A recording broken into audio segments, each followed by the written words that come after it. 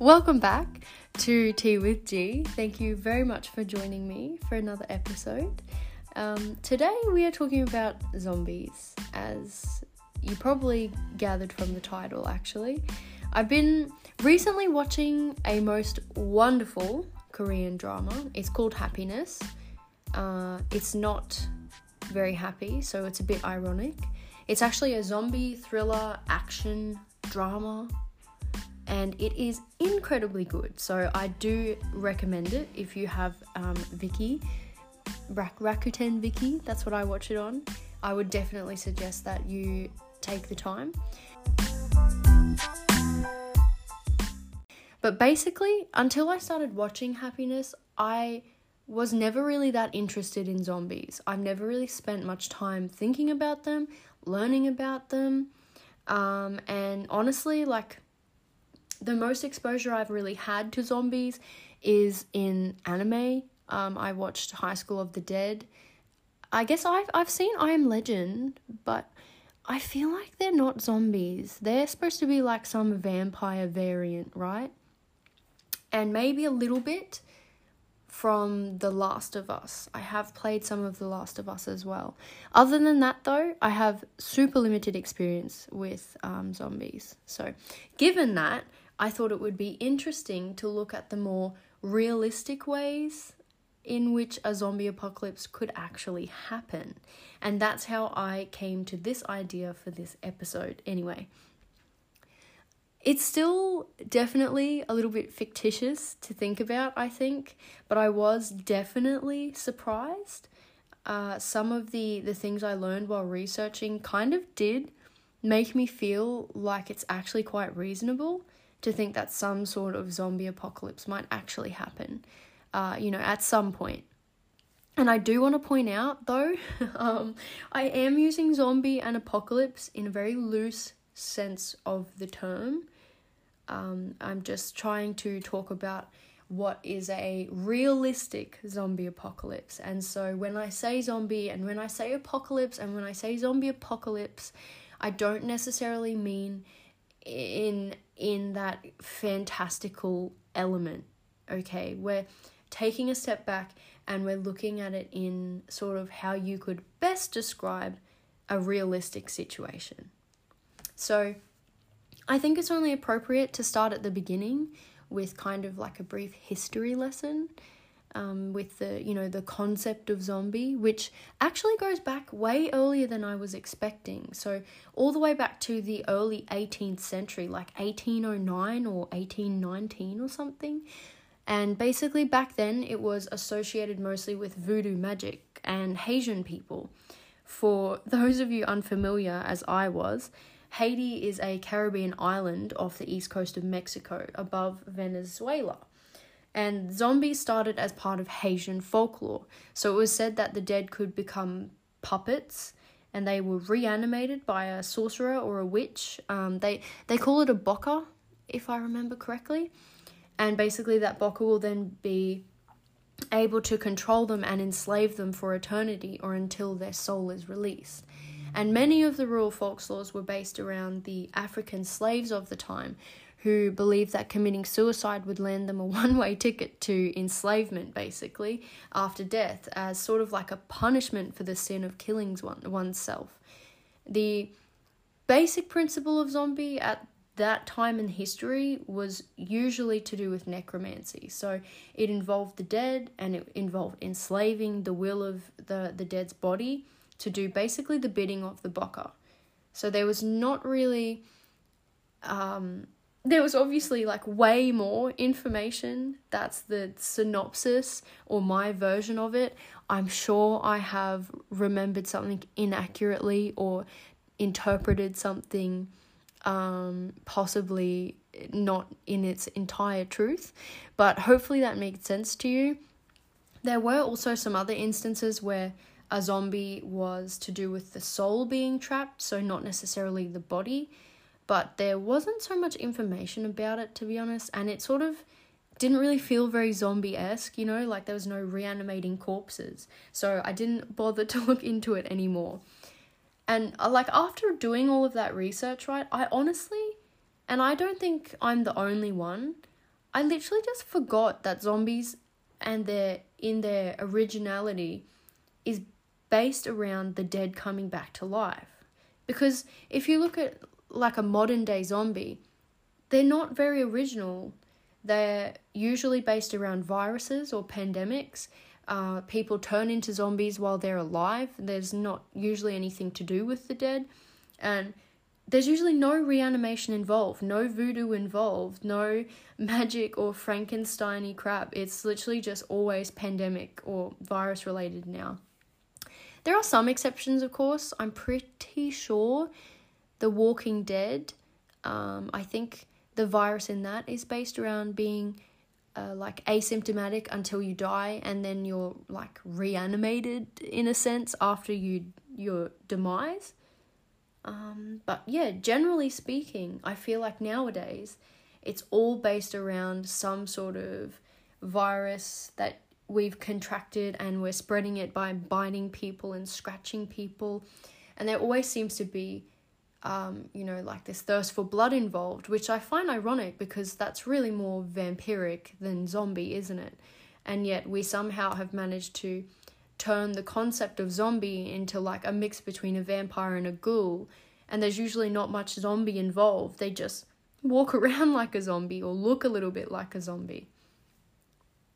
But anyway, I did a bunch of research, and from that, I basically came to the conclusion that there's probably 3 ways you could sell a zombie apocalypse to me in like a realistic sense.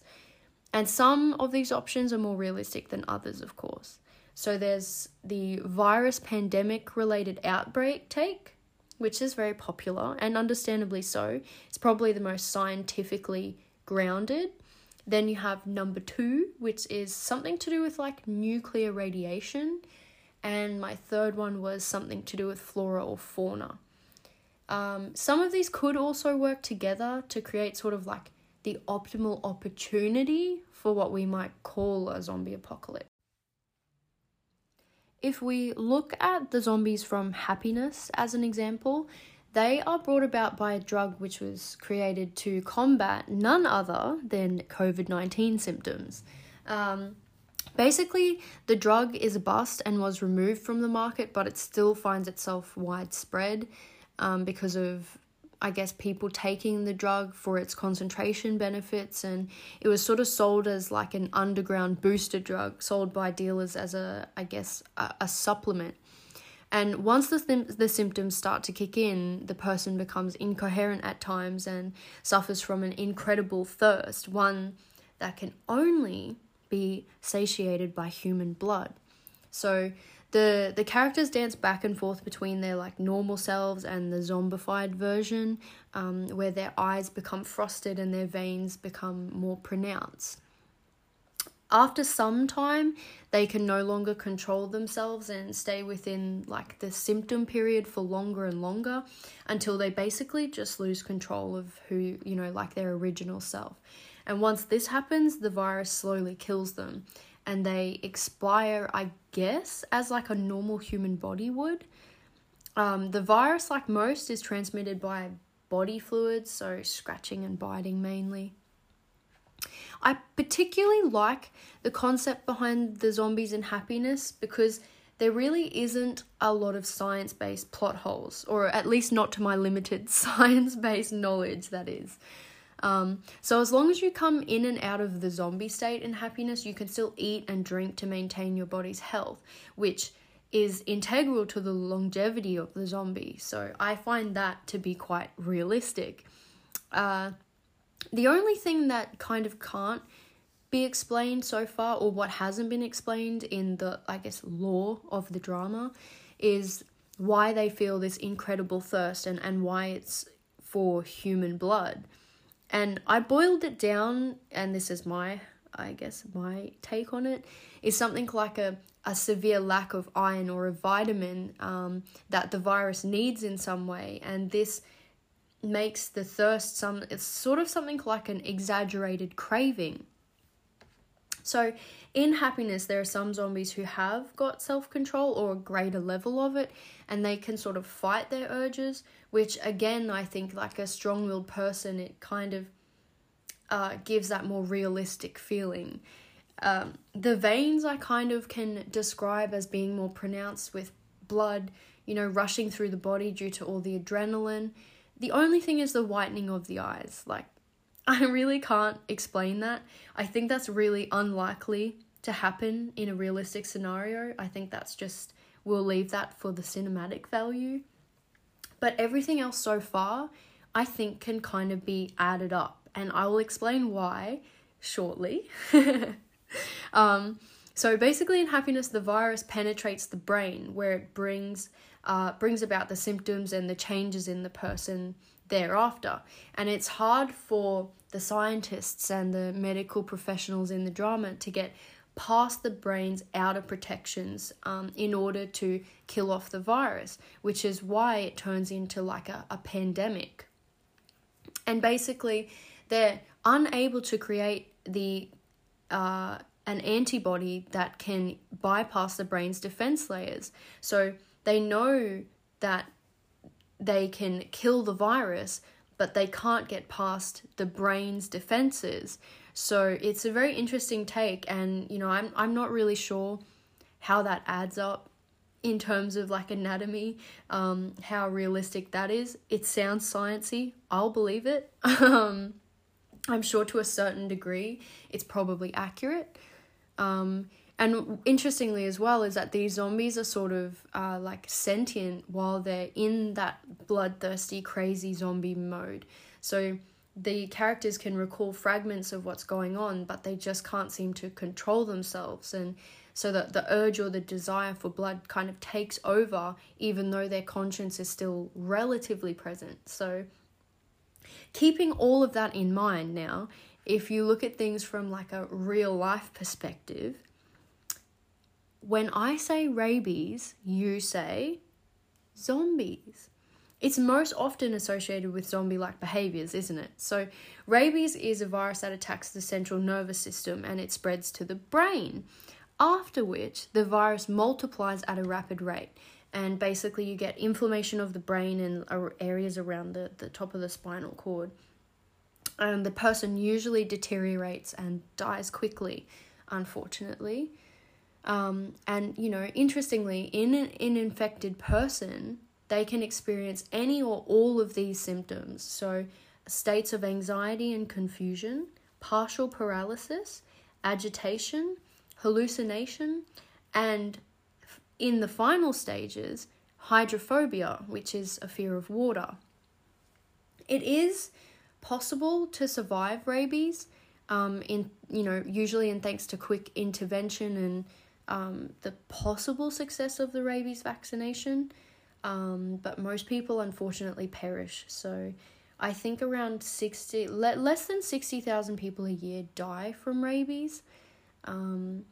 But yeah, there's currently no 100% effective treatment. So the virus can spread at different rates as well. So it makes it kind of hard if you've got someone who doesn't know that they're infected.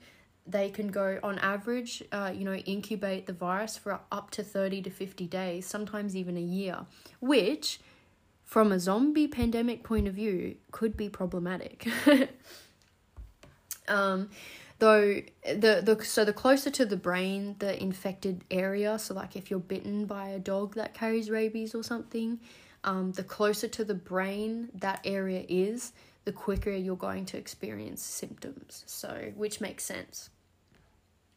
But I want you to look into the symptoms with me, particularly anxiousness, confusion, agitation, and then pair that with hallucination.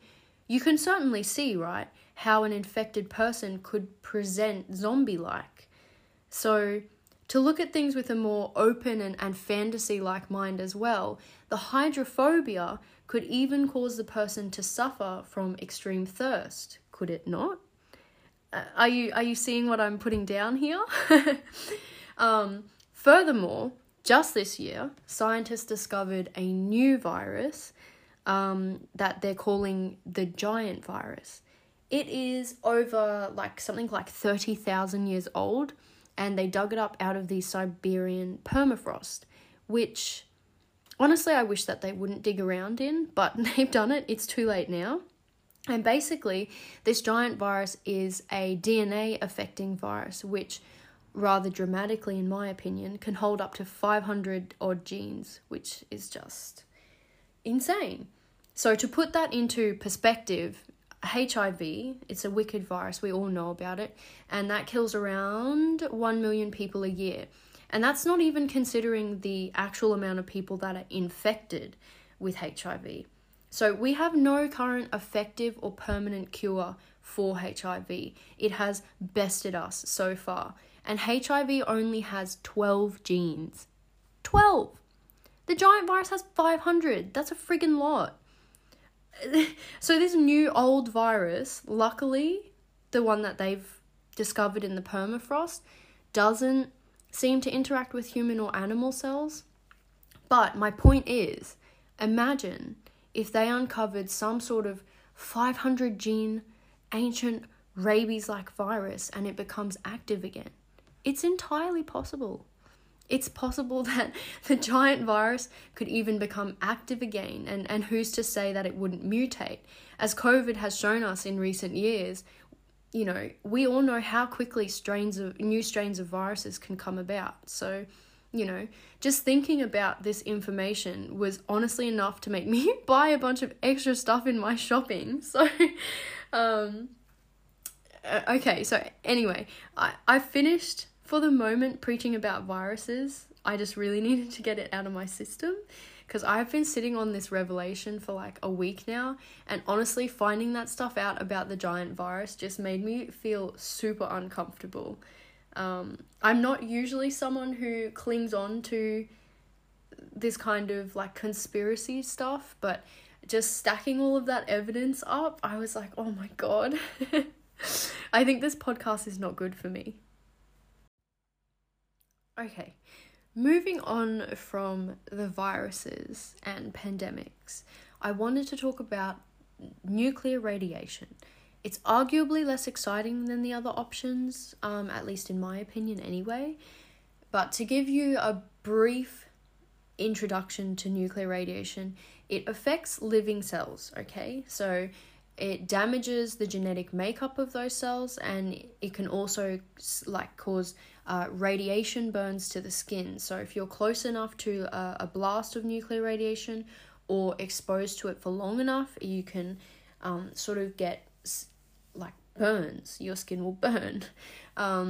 It can also have other lasting impacts on health, so increased risk of cancer, increased risk of cardiovascular diseases. But nuclear radiation and its effects that's kind of it in a nutshell. Anyway, there's an old movie, and it's called Let Sleeping Corpses Lie. And when I was doing all of my researching for this episode, I came across it. So the plot is a hot friggin' mess, but the concept basically goes like this. Corpses get reanimated by ultrasonic radiation. So this is obviously different to nuclear radiation, but I still thought the idea could be sort of applied. So the corpse is subject to radiation, which brings them back to life somehow. There's plot holes rife through this whole movie. It's very far-fetched, to be honest, and I don't think it's plausible in real life, at all. But it was the concept that got me thinking on how nuclear radiation might have a role to play. So just hear me out, okay? Hear me out. We go to war, which many people already consider to be imminent. It's a nuclear war because, honestly, that seems to be the flavour of the century with our current mighty leaders. The bombs are dropped. People everywhere are getting baked by nuclear rays and inundated by damaged cells, and bringing about, amongst other things, changes to their appearances. So the burns and the, whatever else is caused by damaging cells. Then, as if this wasn't catastrophic enough, the nuclear radiation damages and changes the genes within something like the giant virus. And then widespread mayhem ensues. The world is taken over by radiated infected humans. This is giving me very Fallout vibes, like Fallout Ghoul vibes. Everything we know and love comes to a blazing end, and basically the sixth mass extinction begins. In all seriousness, I'm very theatrical right now about this concept. I think it is still a bit far-fetched, but I think it's not that far-fetched, right? You know, I think that it's plausible enough to be mentioned. I do just want to remind you, this is not a conspiracy podcast. This isn't a conspiracy theory channel. And honestly, I don't really have much more to say on nuclear radiation. I just think given the difficulty of coming into contact with large amounts of radiation, it's pretty unlikely without something as big and catastrophic and life-changing as like a nuclear war. Especially when you compare something like viruses, a zombie apocalypse I think is just far more likely to come from something like a virus or a pandemic than it is to come from radiation in some way.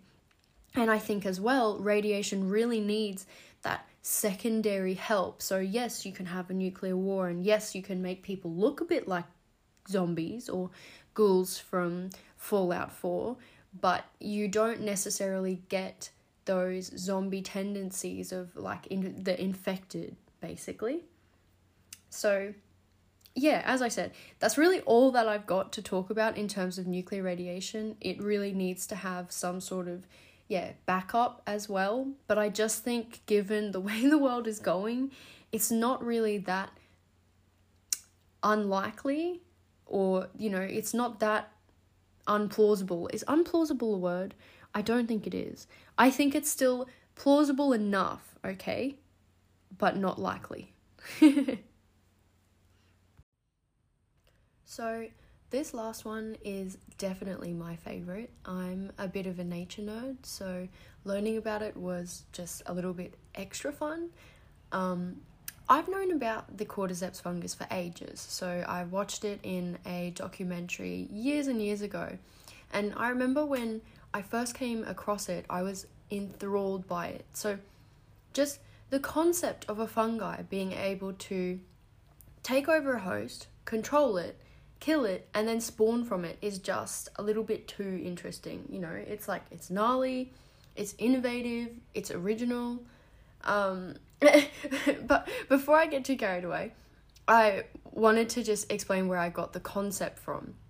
So obviously, knowing about the fungi, it was something that came to my mind anyway, but then when I did a little bit more research, I realized that The Last of Us, the video game, is basically the perfect example of what I would expect to happen if the cordyceps fungus did start to affect humans. So in the game, zombies are affected by a strain of the cordyceps fungus. So the way this fungus works on the video game humans is basically the same as it does in on insects in real life. There's really only one difference, and that's in the video game, you can also be infected by scratching or biting of an infected individual. I don't really know if that works in real life or not. I couldn't see anything about it when I was researching it. I don't think an infected ant can bite a non-infected ant. And I've seen in the documentaries, infected individuals get removed from the colony, and that doesn't seem to have an impact on the ants that move them. So I think in terms of realisticness, that's the only thing that differs, and I can see how they incorporated that into The Last of Us. It seems like that's kind of a very typical way of infecting others. So how the fungus works is once a spawn gets into the system of an insect, it basically begins to grow within that host. And the fungi can somehow control the mind or the will of that insect.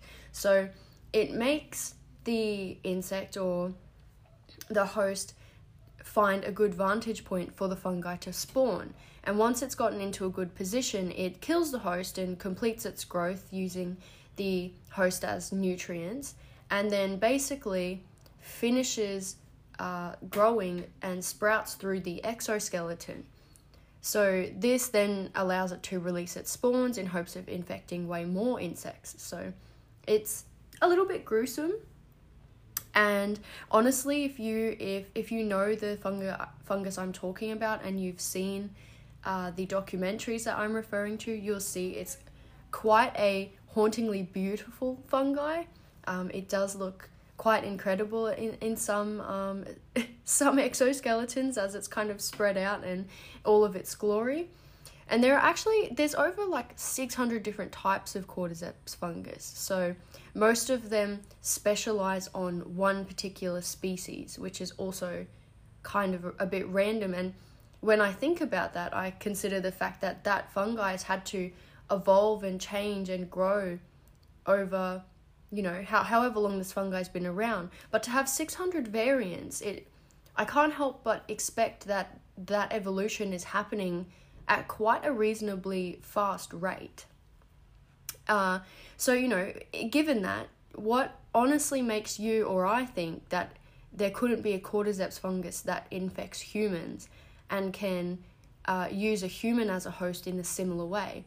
And I think, as I was saying, in this sense, The Last of Us has done a really fantastic job of giving us this, I don't know if utopian is the right word, but this utopian world where it's precisely what has happened, and it's what I imagine could happen in real life.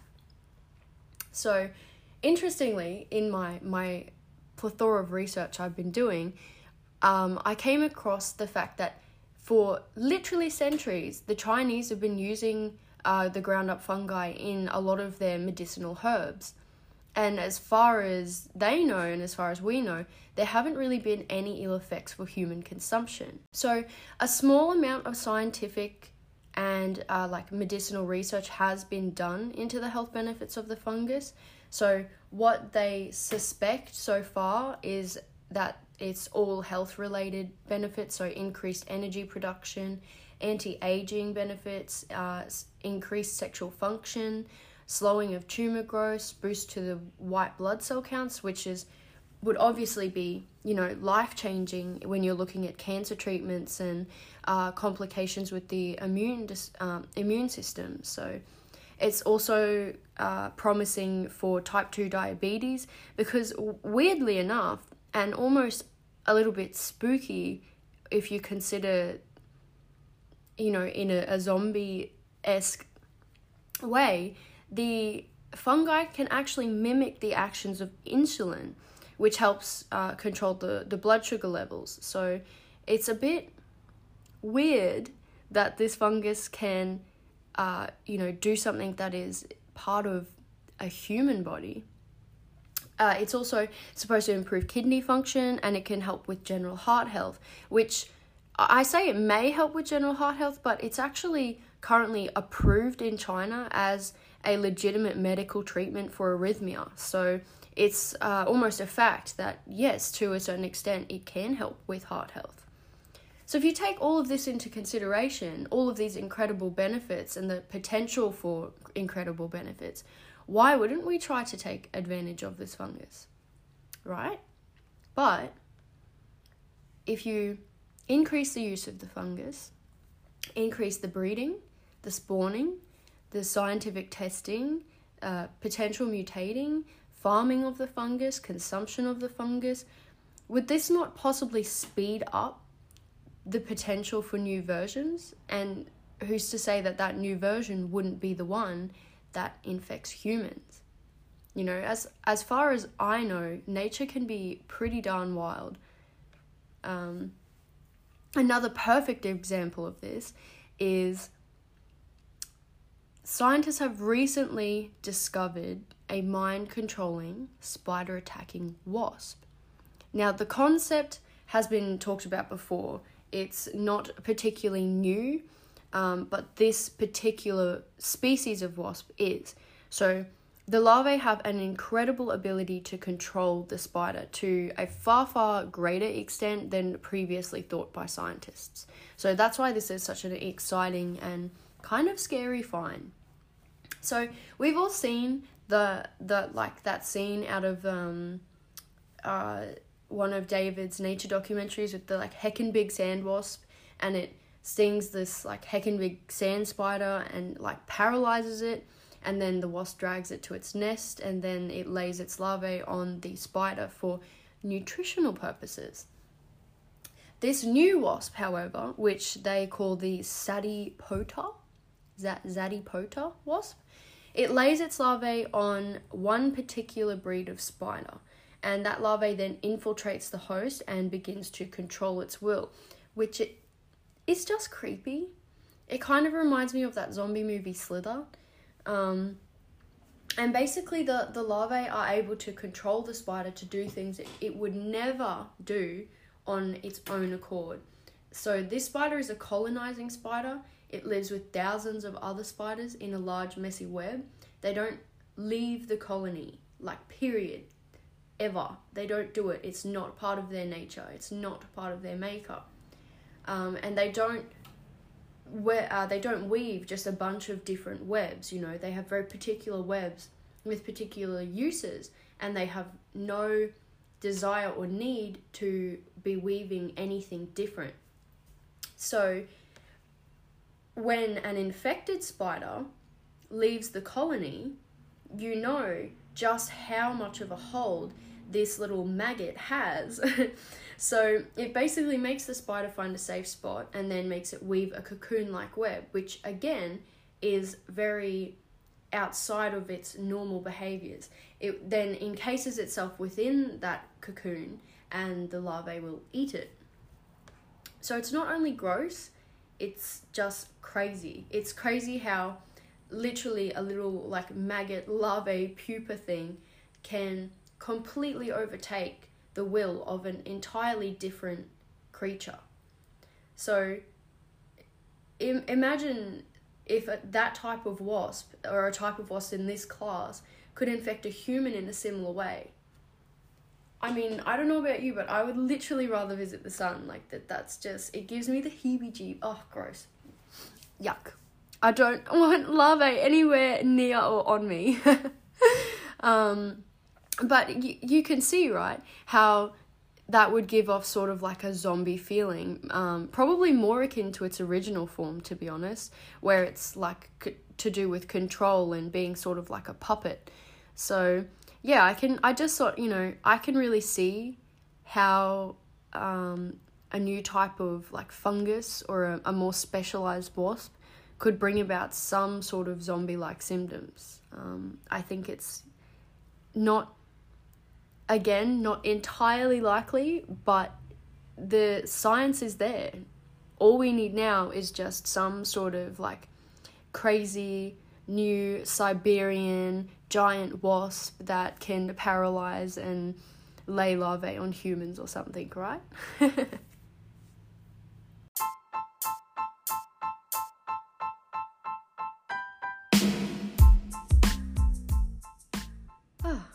So on that skin crawling note, I think I'm probably ready to finish up on my little zombie escapade. I've definitely been talking for longer than I anticipated. This is just, it's one of those topics where the more you research, the more questions you have, and the more you read, and the more, you know, everything sort of starts piecing together. So I would love to hear whether you think a zombie apocalypse is possible, and if you think it's likely or unlikely or unplausible. It would be great to hear if you've got any of your own theories, or if I've missed anything in my podcast today. So if you are interested in talking a little bit more about this topic, you can find me at Gigi Ramsemi on Facebook and on Instagram. Swing me a message. I would love to talk a little bit more about all of this new knowledge, this plethora of new knowledge that I have. But I guess until then, wherever you're listening from, thank you so much for tuning in, and I hope we will see each other in the next episode. Until then, take care.